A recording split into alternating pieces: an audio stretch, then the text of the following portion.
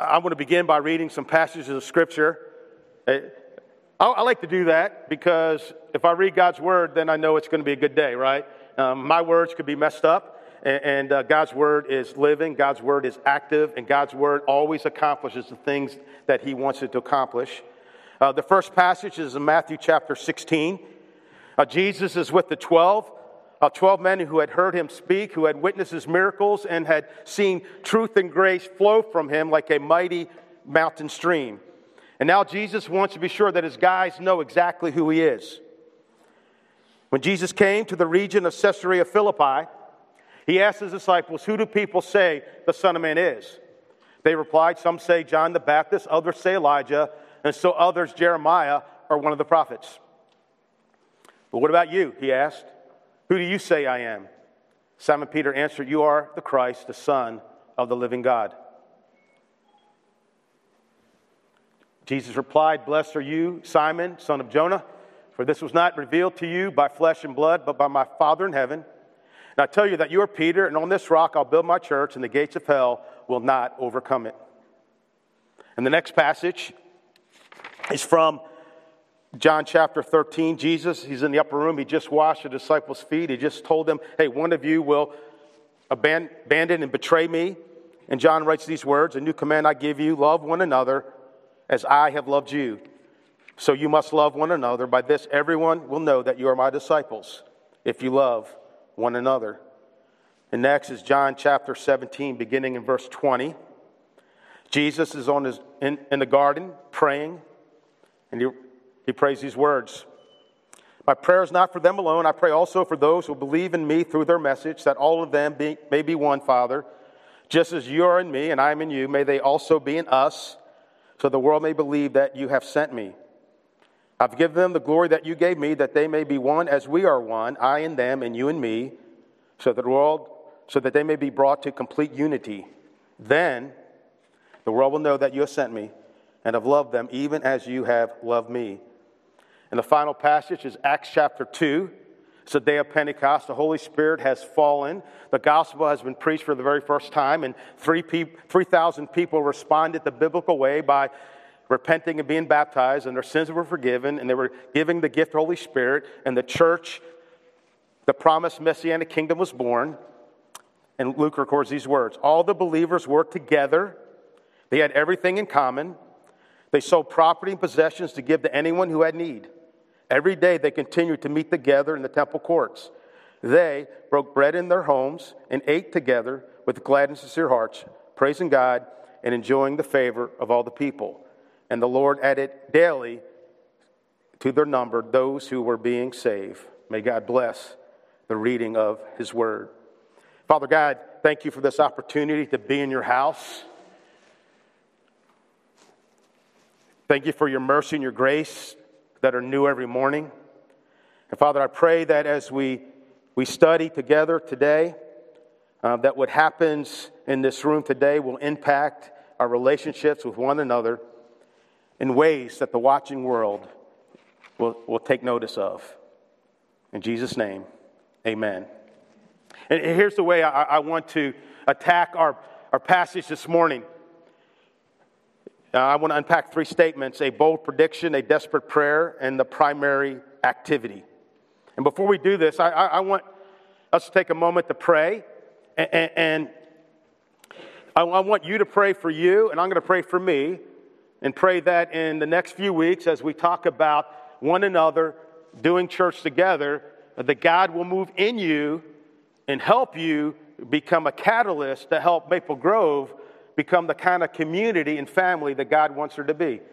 And so we're going to just take a brief moment. You're going to pray that your heart, mind, and your eyes and ears, heart and mind. Oh my goodness, man, I am really on cold medicine, okay? I want you to pray that your heart and mind will be open to what God has to teach you so that you will be a catalyst. My wife's nodding her head like, oh my goodness, he's crashing and burning big time. Let's pray. I think you get what I'm trying to say.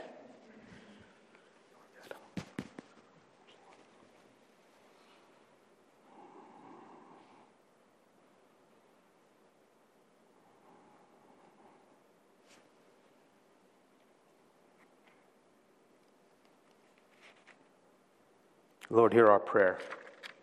Amen. A bold prediction. Picture the scene. Jesus is with the 12. They've been together for about 2 years, and they're walking on a dry, dusty, hot, barren road in the region of Caesarea Philippi. Along the way, Jesus turns to them and he says, "Who do people say that I am?" And they start throwing out guesses. Some say John the Baptist, and one of the prophets. Is it Elijah, Jeremiah, Isaiah, Micah, Hosea, Elisha? And then Jesus asks him, "What about you? Who do you say that I am?" And Peter says, "You are the Christ, the Son of living God." And Jesus stops and says, "You nailed it, Peter. And that's exactly right, but you didn't come up with that on your own. That Father revealed that to you. And on this rock, on this statement, on this truth about who I am, that I am the Christ, the Messiah, the Son of living God, the great I am, on this truth, I will build my church, and the gates of Hades will not overcome it." And then they began walking again, and Matthew's off to the side, and he is taking it all in, and he's like, "Hey guys, do you think that was important?" "Yeah, me too." And he says, "I think I'm going to write that down." Understand, Jesus is making a very bold prediction. He says, I'm going to build this thing called the church, and when I do, nothing is going to be able to stop it. Yes, this church will grow, it will flourish, it will expand, and it will keep pressing forward to every corner of the world. And though many things will come against it, false religions, human philosophies, wicked governments, immoral cultures, and even the gates of hell, they all will fall, and my church will endure always. And so here we are 2,000 years later, right? I understand, as you and I sit in this room on November the 7th, 2021, we are a fulfillment of that prediction that Jesus made on the road to Caesarea Philippi. Amen? That's pretty cool. On this rock, I will build my church, and the gates of Hades will not overcome it. Question, when Matthew writes down that word for church, do you know what word he uses in Greek? Anybody remember? You probably heard this. Probably had a Sunday school class one time called this, all right? Ekklesia. Ekklesia. It's a compound word, ek meaning out, klesia meaning called ones. So ekklesia means those called out from and those called into. An ekklesia is a group of people who have been called out from the world, called out from living their own way, and called into being a gathering or a congregation of God's people, a Jesus following. However, as time went by, the word ekklesia, which means a gathering or congregation, it didn't get translated in our English Bible. Instead, a German word was used instead. A German word for where we get the word church, which actually means the Lord's house. So ekklesia, a gathering of God's people, didn't get translated. It got replaced with a German word that means the Lord's house, holy site, gathering place.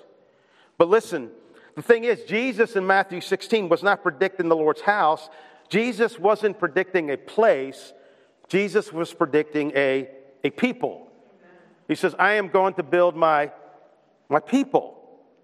Jesus says there's going to be a Jesus gathering, and ekklesia, a gathering of his people, and that nothing would be able to stop it. His death would not be able to stop it. Their death would not be able to stop it. And even the gates of hell would not be able to stop it.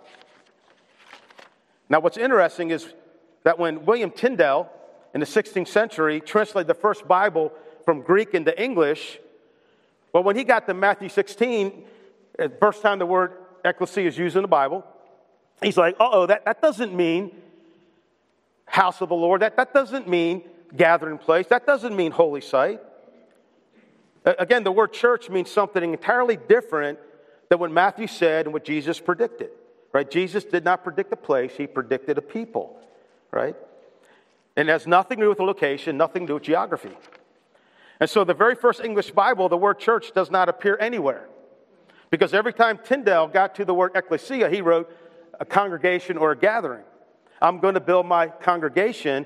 I'm going to build this gathering, and the gates of hell cannot stand up against it. But some people weren't very happy with that he removed the word church from the Bible because it threatened their power. So they arrested him. They destroyed his Bible.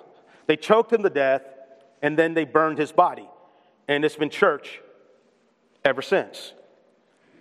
And what a tragedy, right? And I'm not saying that we need to go on a campaign to remove the word church from our Bibles. That would be a waste of time. But what I'm wanting each of us to understand as we sit in this room today is that Jesus didn't predict a place, he predicted a people. He predicted a gathering of people called out from the world and called into a new family, called into a new way of living, a way of living that would be absolutely unstoppable. And though at times our own vocabulary kind of betrays us, right? We say, I'm going to go to church. I went to church. I don't like that church, right? Right? Or we even say this sometimes, Understand, when we say that I don't like that church, you know what we're saying? I don't like those people, right?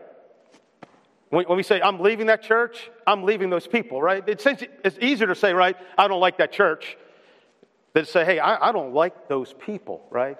But again, it's not about a building. It's not about a 1-hour meeting on Sundays. It's about a gathering of God's people.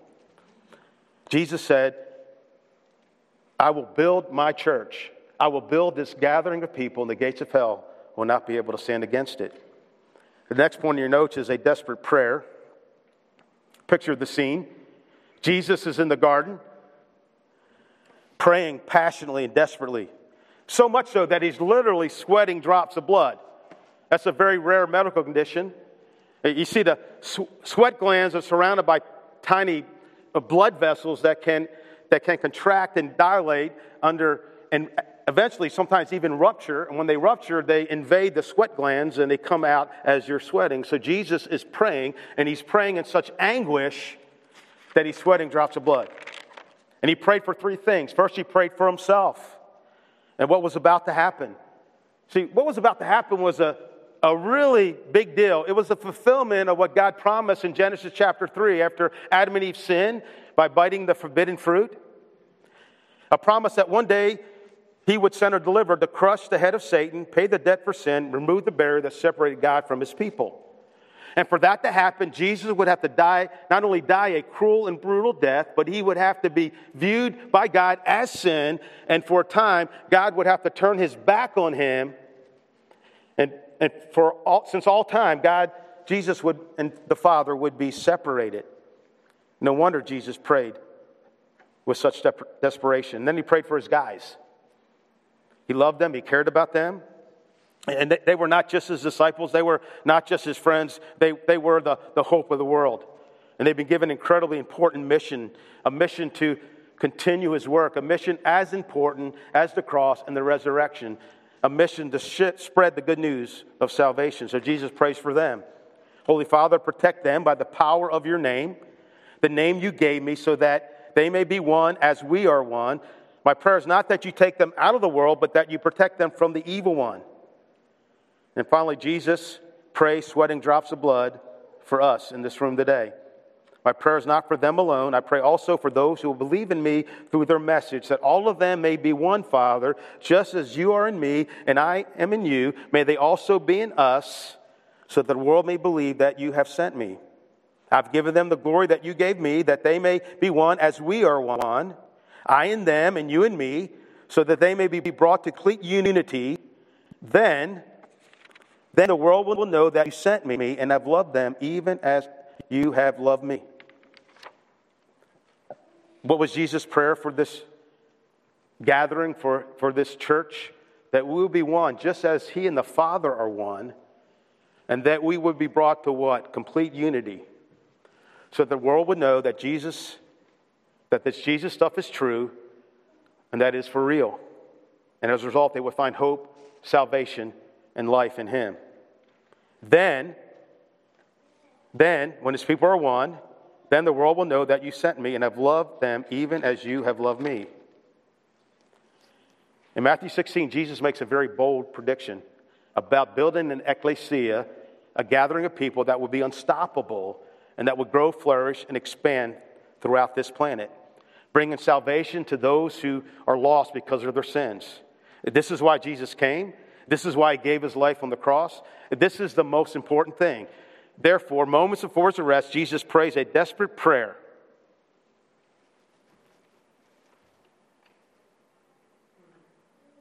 Because he knows that this bold prediction hinges on this one thing.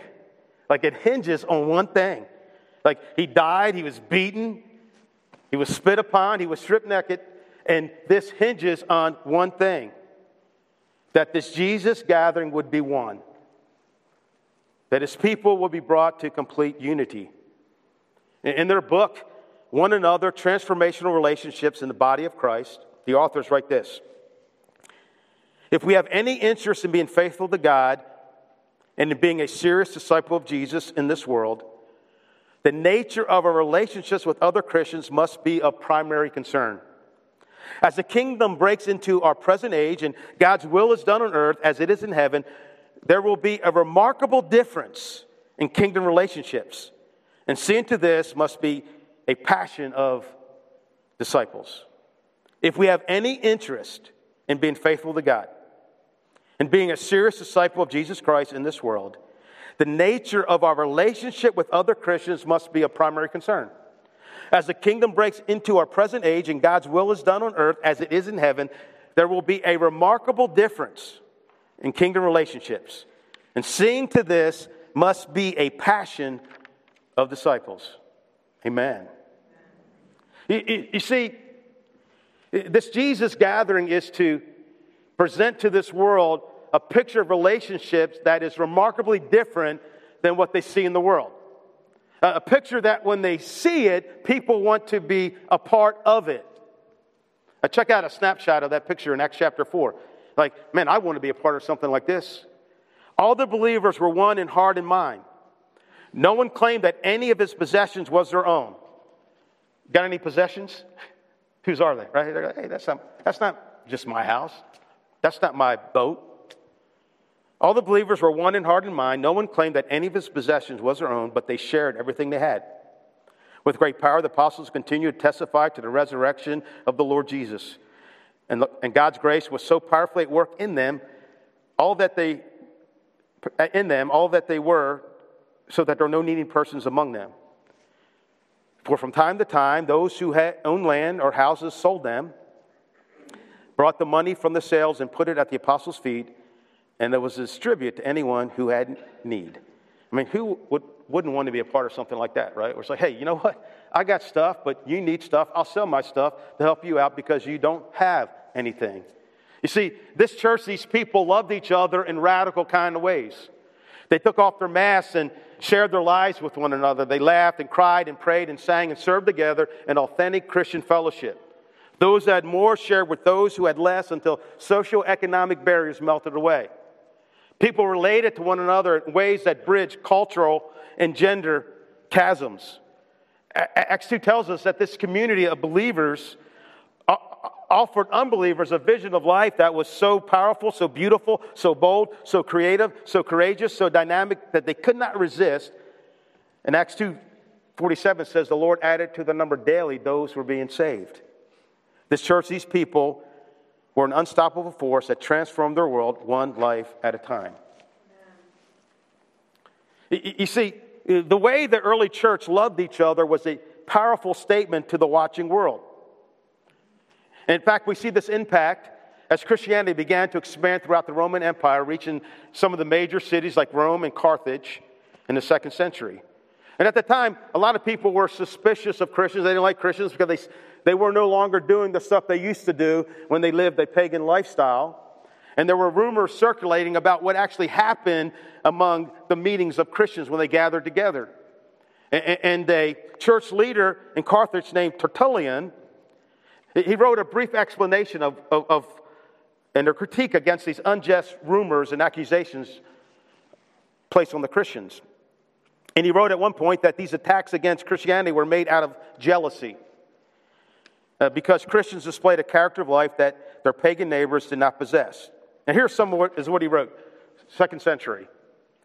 It is mainly the deeds of a love so noble that led many to put a brand upon us. See how they love one another, they say, for they themselves are animated by mutual hatred. How they're ready even to die for one another, they say, for they themselves will sooner be put to death. And you see what he's saying? He says that the Romans may not have liked them.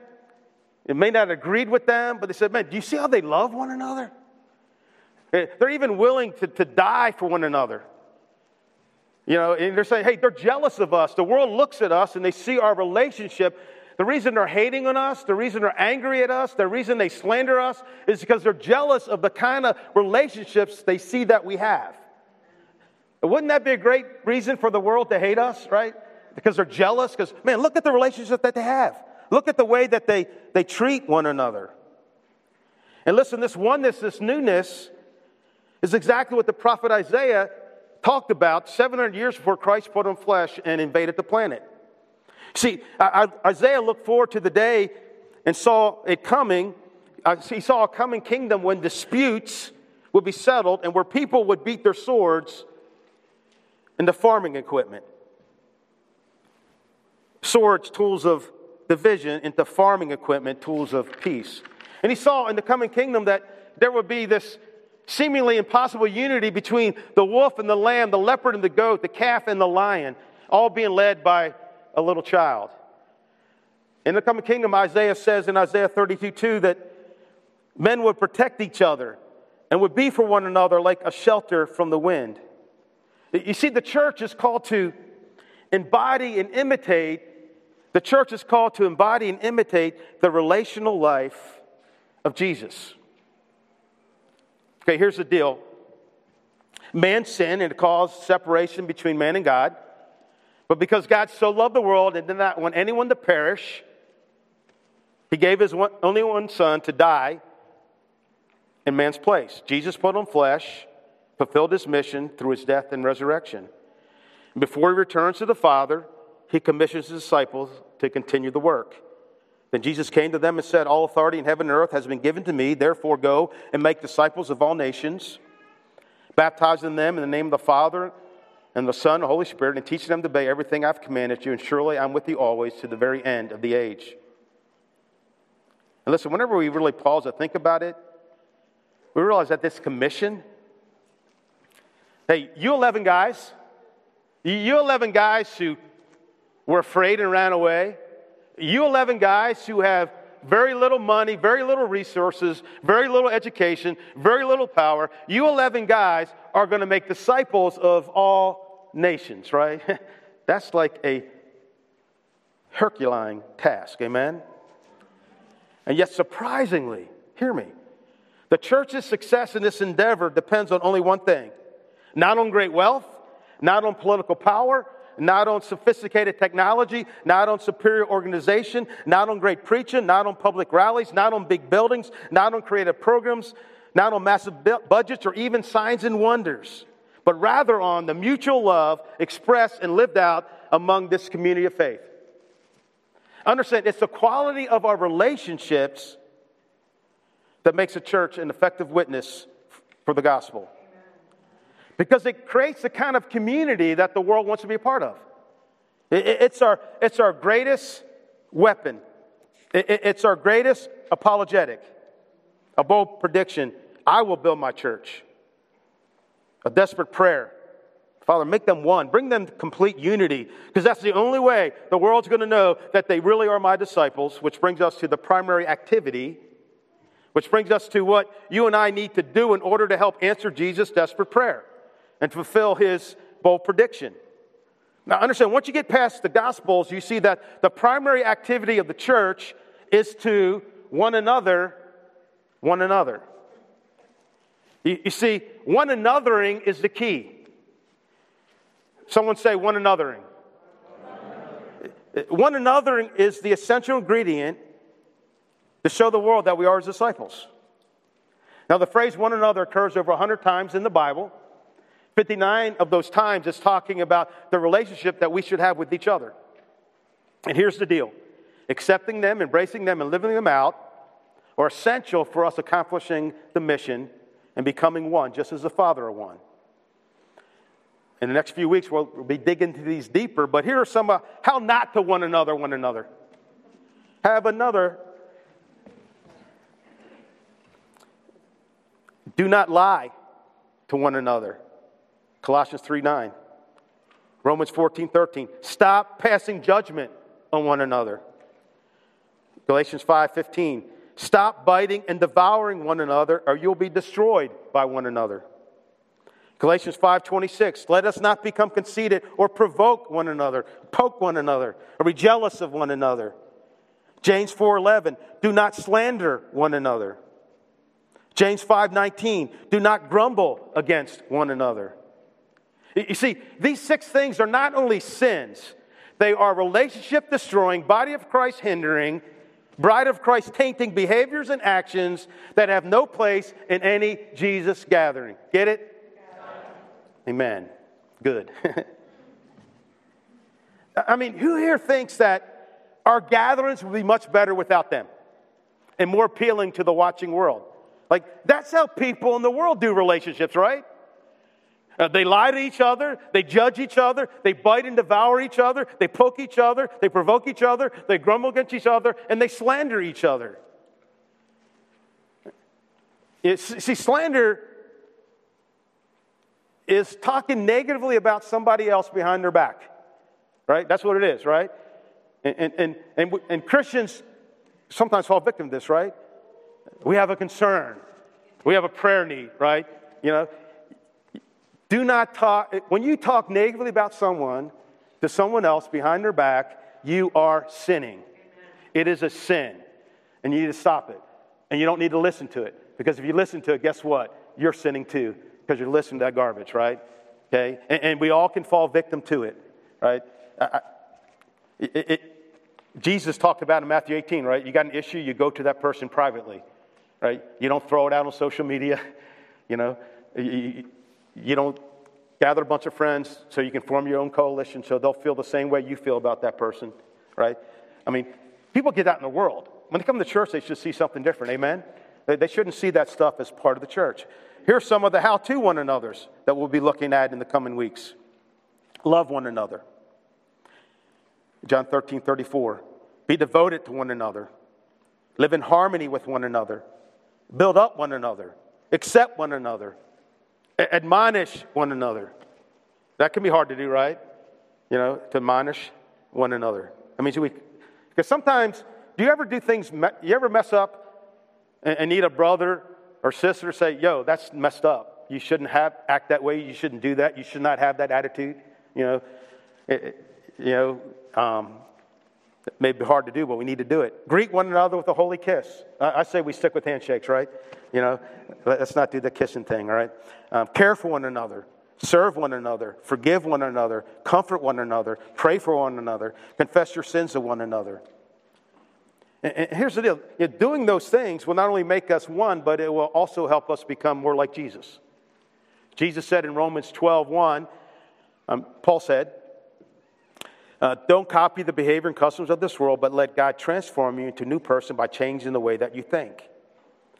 And in the verses that follow, in that very same chapter, Paul makes it clear that this transformation happens not only through a vertical relationship, but also through a horizontal relationship with other people. He says in Romans 12:5, in Christ we, though many, form one body, and each member belongs to one another.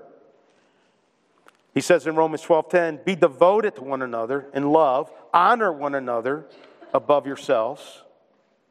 You see, it's all about relationships, which makes sense, right? If we're to be a growing gathering of people, then relationships are central. Because that is where transformation, new person takes place. And how the good news gets out and the kingdom expands with the Lord adding to our number daily. Jesus said, a new command I give you, love one another just as I have loved you. So you must love one another. By this, everyone will know that you are my disciples if you love one another. Now, there's actually 2 Greek words for the word new. One word is neos, which means new in time, latest model, most recent. You know, I bought a new car. The other is kainos, which means new in form, new in quality, different in nature, something fresh and unique. And Jesus uses the word kainos because he says, hey, a new command, it's fresh, it's new in quality, it's different in nature. It's new because now you have an example of what it looks like. And how can messed up people like us actually live that way, love that way? Because we have a new power in us. We have the Holy Spirit in us.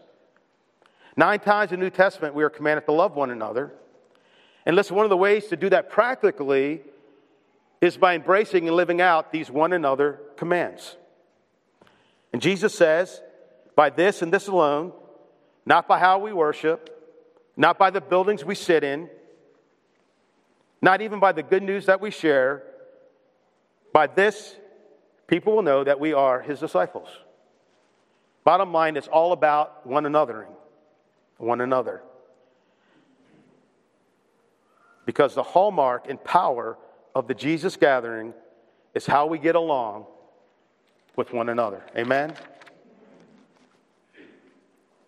And anybody think we could do better? Anybody think we could do better as a church, as a people? Can you do better at this? I think we all can. And here's the deal. Some people describe it this way. That this relationship transformation, right, is not just going to happen as we sit in rows. I mean, sitting in rows is important, right? But you also need to sit in circles. You need to be involved with other believers who can encourage you, who can challenge you, right? I mean, because right now, like we're, teach one another, right? But there's not a whole lot of one another going on right now. You're listening to this guy with a cold try to get through his message, right? But real transformation happens when we're in circles in relationship with other people, right? Where you're learning how to love one another, how to be devoted to one another, right? How to carry one another's burdens, right? It happens in close relationships, in small groups, where we're encouraged to live out our relationships in a different way. It's like, hey, I know you used to do relationships this way, but you're in the family of God now, and we do relationships differently. Like in the family of God, we do not just get mad and run away. No, in this family, we stick around and we fight through in order to restore things and make them better and make them more God-honoring, right? It's different, right? We do it differently. And let's be honest, COVID has wreaked havoc on the church having community, right? I mean, first we couldn't even be in the same room together. And then we could be in the same room together, but we couldn't get close to each other, right? We had to wear masks and we couldn't see each other's faces. And it kept us separated. And life groups, small groups are important, right? And we have some meeting now, but in January, we really want to kick them off and do them better, right? There are certain things, when they don't work, you toss them out, right? Oh, you know what? That doesn't work. We don't need to do that in church anymore, right? But doing life together, we can't toss out. That can't be thrown out, right? Because that's the gist of it, right? It's us being in community, helping each other, right? Places where we can love and be loved, know and be known, serve and be served, right? We need those types of community, right? And so I want you to pray about it. If you're not in a life group or in some small group with other believers, I encourage you to do that, right? It's so important. And we are going to do a better job because we have no option, right? We want to answer that desperate prayer of Jesus. And again, what I'm trying to say is that Jesus' dream for the church was so much bigger than you and I sitting in a church service for 1 hour a week. It was to create a new community, a new family, where people love each other in radical, Jesus-like kind of ways. In ways that get the attention of the watching world, like it did in the early church. A bold prediction, I will build my church, a desperate prayer. May they be one as we are one. The primary activity, to one another. And so the question I want to ask as we close is this. Are you ready to learn and to step up your game in regards to one another? And listen, and if we do this, right? Like, if we actually do this, not only will we show the world, right, that we're disciples, it'll be a whole lot more awesomer to be in this building, right? It's going to be a whole lot more fun to be here, right? We're going to want to be here. I mean, it's going to be awesome.